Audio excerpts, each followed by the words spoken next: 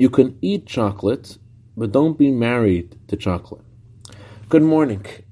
This week we read about a list of relatives that we are forbidden to marry. And the sages added another list of relatives that are forbidden. Now, the pattern that you notice is that the closer the relative is to you, the more weighty a prohibition it is to be with that person. Who are you closest to? Of course, the Talmud says that every person is close to themselves.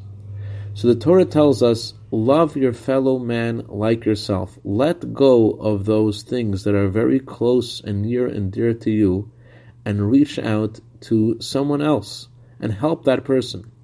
Don't be married to your whims and your passions at the expense of the needs of others.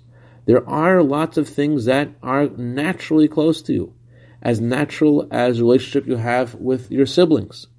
And yet the Torah says you cannot marry your siblings. And so too, there are some things in our lives that are part of our day and they're very normal. But at the same time, don't be married to those things. Keep your eyes open and your heart open for those people in your life that need you most.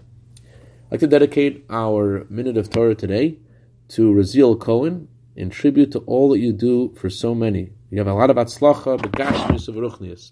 Have a wonderful day.